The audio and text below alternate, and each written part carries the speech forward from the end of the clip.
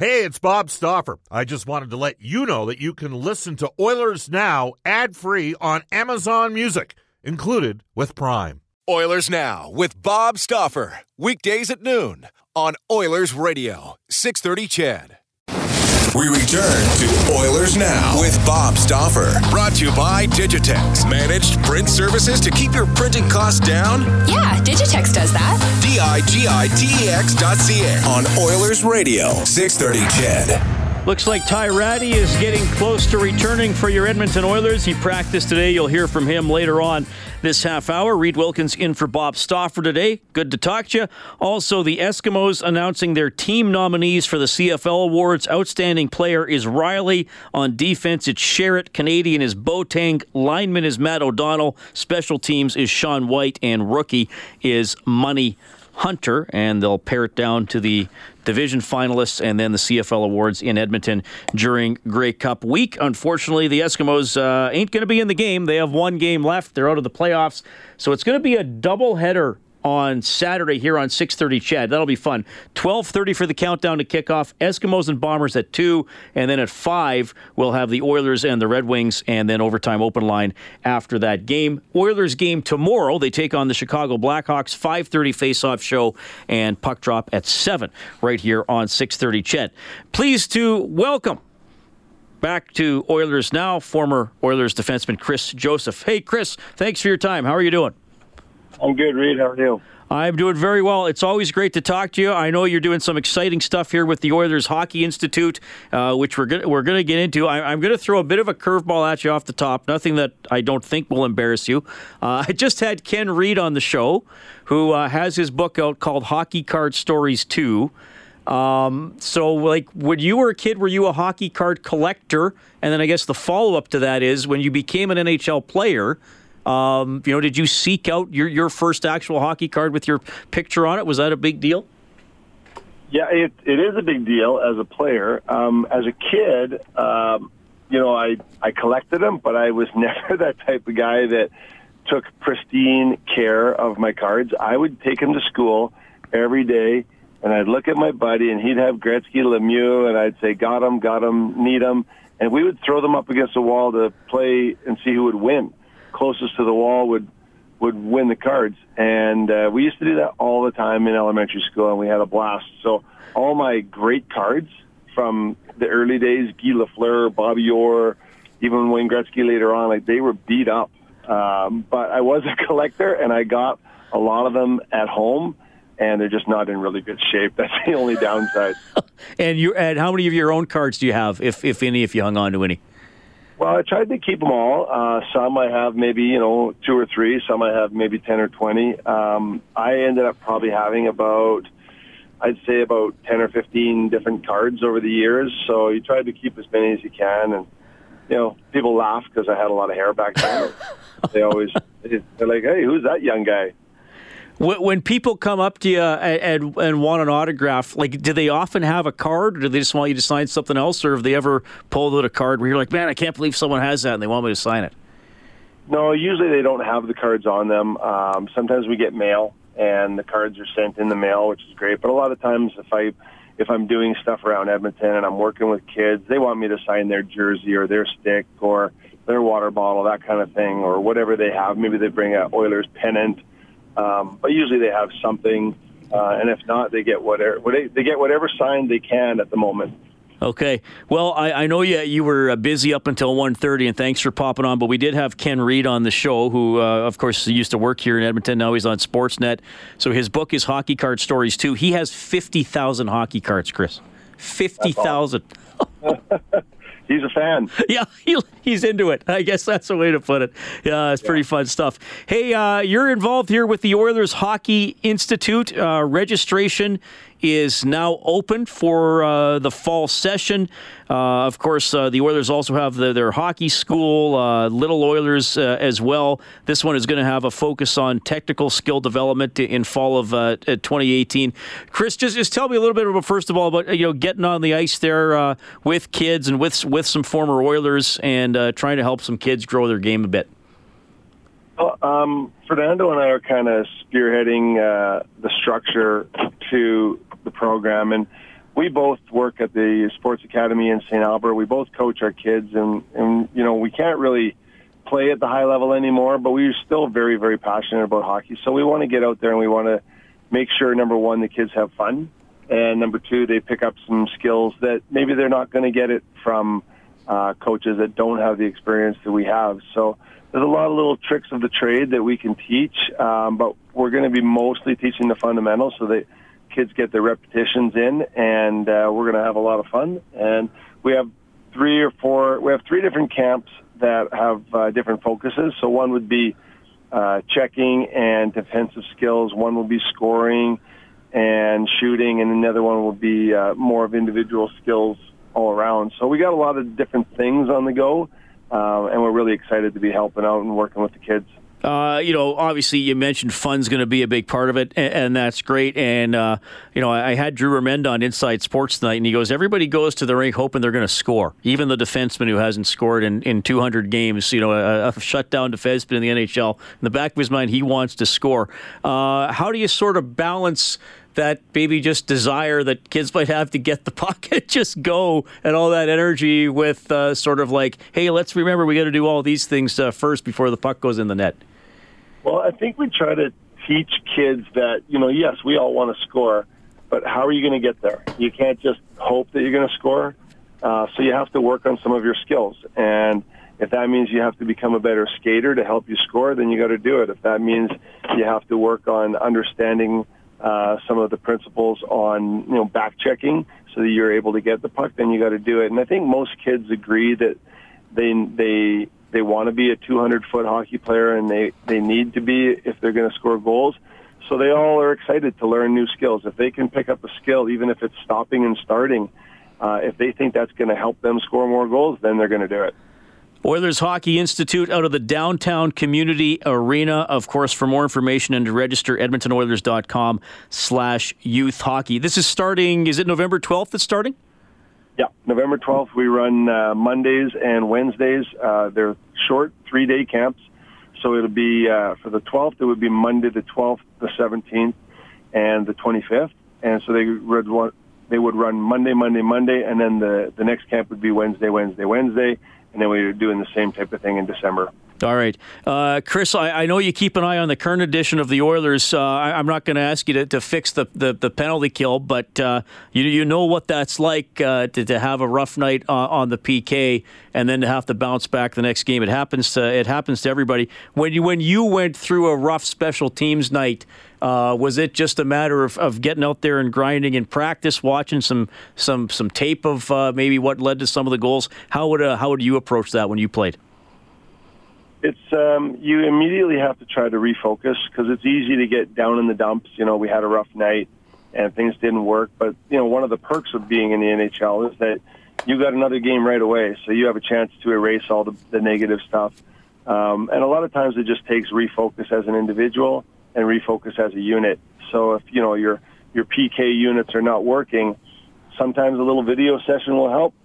And then, to go along with that, put your hard hat back on and get back to work. And that's pretty much how players do it around the NHL. And all the players are good. All the systems are pretty good. It's just which team can implement their system the best and find that chemistry again. And, that's all you do. You put your hard hat back on, get back to work, and maybe just try to refocus so you don't dwell on some of the negatives that you had in the past. Yeah, well said.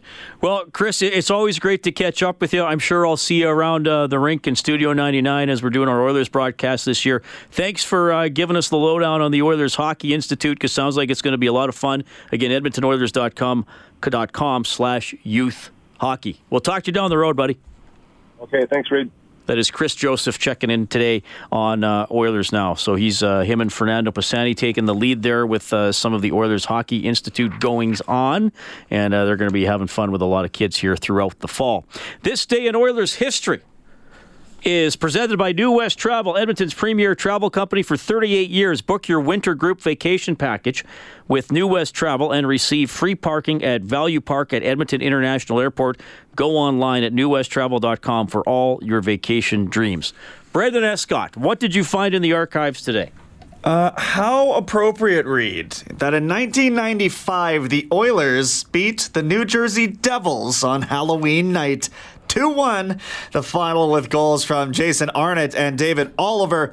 Bill Ranford makes 39 saves. Now Arnott would turn around and win the Stanley Cup with the Devils just 4 seasons later. Did he not score the overtime winner in Game 6 against the Stars in 2000? I was but a wee tyke at that point, so I think he did. Recall. I think he did. And David Oliver, now an assistant coach in the National Hockey League. So there you go. That is a good one. And yes, thank you for the devil theme on Halloween. Bonus for you. By the way, did you see what we got to have for lunch today? Intestines in a bag. Well, it's taco in a bag. Oh. Don't make people think that's actually what we're serving at 6:30 CHED. That might be, is that the healthiest lunch you could possibly have? Taco in a bag? I can't think of one. You got the 4 food groups: chips, meat, cheese, and salsa. You're covered. Don't forget sour cream. That was a pretty big chunk of mine. Similar, yeah, good point. Similar to cheese, but those are the 4 food groups. You got your chips, you got your meat, you got your sour cream / cheese, and you got your salsa. So you're covered. So I'm as healthy as I've ever been. It is 1:45. You'll hear from Ty Ratty. The phone number is 780-496-0063. You can text 630-630. Reed Wilkins in for Bob Stauffer. It's 1:45. This is Oilers Now with Bob Stauffer on Oilers Radio, 630 CHED. Well, really appreciate you tuning in today. Hope you're having a great afternoon. It's 1:47. Reed Wilkins sitting in for Bob Stauffer. Always great to talk to you. Of course, I'll be with you from 6 to 8 tonight on Inside Sports. Brendan Escott is our producer for Oilers Now. And are you going to be on the Eskimos sidelines with Ulrich on Saturday? It will be, and as far as I know, I'm the guy you're going to be hearing from. So are you actually doing it now? I found that out the hard way from Morley. He comes up to me and just kind of acts as if I already knew that. So away we go for game 18, I suppose. Well, that's I did that on a fill-in basis over the years, maybe I don't know, 3 or 4 games, and it's interesting being on the sidelines for a football game. Tell me what you think. I'll give you this. It's not a great place to watch a football game from, obviously depending on where the ball is, but you do get a unique perspective on some of the action and the speed and the physicality. And I found you better be alert when the ball's on that side of the field. Because, even if you stand, around the 30 on the south side of the field, on the Eskimos sideline side? Correct, yeah. So, even if the team has the ball on their own 45, there could be a guy going for a deep bun down the sideline or running a corner that's coming right at you. So you can't get too caught up on, I'm just gonna watch the ball and I'll be fine. Because sometimes guys still get pushed out of bounds or there's action that takes guys towards you. Exactly, and you kind of touched on it there. You don't realize how physical the sport actually is. Even away from the ball, there is always the sound of the crack of the shoulder pads and the helmets. Now I understand why they only play once a week. I always kind of had that idea. But when you get to experience it from, 10 yards away sometimes, it is mind-boggling what these guys go through. Well, what about the video a couple weeks ago of Duke Williams running over, was it Peters he ran over? The BC cornerback? Yeah, that was awesome. Who was kind of saying, come on, bring it to me. And Williams actually got fined for that. But, and you make a good point. Obviously, we know football is physical, but when you actually get that close to it and you see how much is going on away from the ball, or even on a running play that goes to the other side, the receiver and his DB are still going to engage. They're still going to knock each other. The receiver is still trying to stop the DB from getting over to that side of the field. Well, good for you for doing that. Unfortunately, there's nothing on the line in the game, but it is the 6:30 CHED Santa's Anonymous game as well. So we encourage you to bring a toy or a donation for 6:30 CHED Santa's Anonymous because we're getting that ramped up for Christmas. So. And you get to put it right on the field. Is that correct? That was kind of my understanding. Yeah, they're going to build the, what do they call it, the Mountain of Toys. So that's pretty cool. Yeah. So we appreciate, of course, anybody. And I should say this, the Santa's Anonymous drop stuff off at CHED. You're going to see the donation box around the city. So we always appreciate that if you want to help out. That's pretty cool. Ty Ratty back practicing with the Edmonton Oilers today. Of course, he's been on injured reserve. Just side muscle, like oblique, I guess you could call it. I feel good, though. I feel really good. Been skating by myself for the last week with the training staff and last couple of days with the team, and back to 100%. So I feel well. Just ready to get back in there, and I want to help out the team any way I can. Okay. Could he be activated for tomorrow? I guess it's possible if he says he's 100% and he's back practicing. McLellan said when it first happened, probably going to be a couple of weeks. I think we're just shy of that right now. So maybe Ratty back tomorrow? What does he say about it? Day to day right now, I guess, is the best I can put it. I feel good. I'm progressing in the right way, and now it's a matter of how my body reacts to skates and stuff like that. But right now I feel good, and we'll go from there. All right. Well, it'd be good to see him back. I think he gets the spot back with McDavid and Nugent-Hopkins. I know he doesn't have gaudy point totals, but I thought he was doing his thing and helping that line when he was playing through, well, basically the first half of the set of games that the Oilers have played so far this season. They are 6-4-1 coming off the loss to Minnesota last night. And Todd McLellan made the point there was so much focus on that first 8 games for the Oilers, or the first 10, or even just the first month of 11 games. Could they be 500? Could they get through it? The record itself, I think, is decent. They're in the mix with a bunch of teams. I mean, the Pacific Division at the moment, Brendan, is not scaring anybody. San Jose didn't start, I think, as well as they would have liked. Calgary's doing okay, but the Oilers are right there. Maybe Vancouver might be overachieving compared to some expectations, but it's kind of a softer looking division at the moment. We'll see how that goes. But it's not as if the Oilers got through this part of the schedule and now it gets easier. I mean, Chicago's having a good year, took the Oilers to overtime. Then you're playing 4 and 6 on the road. Colorado and Montreal are both doing well. Would you say Montreal's got to be one of the biggest surprises, wouldn't you think? Without a doubt. Their new acquisitions between Domi and Kokoniemi and Price coming back around, it's not going to hold up, in my opinion. Well, maybe it will, though. It's a great story. I mean, last year, the Avalanche won't hold up for the Avalanche. I mean, there's always, there's 4 to 6 teams every year that drop out of the playoffs, and then 4 to 6 new ones move in.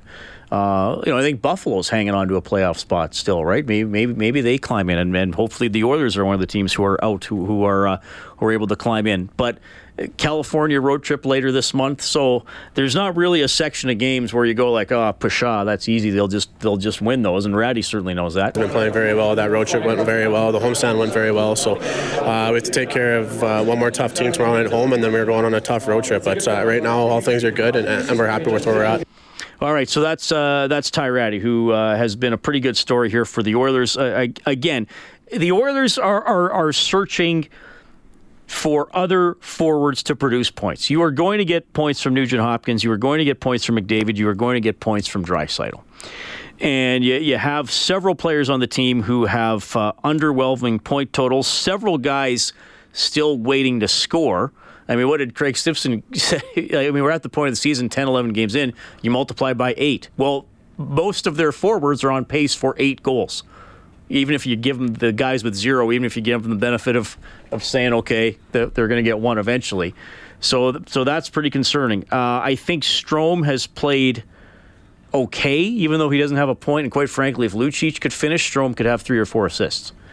And he's had a couple close calls. But, yeah, I mean, even now you get down to the point where 11, 12, 13 games into the season where I think you have to say, okay, by now your 4th liner should have a point or 2.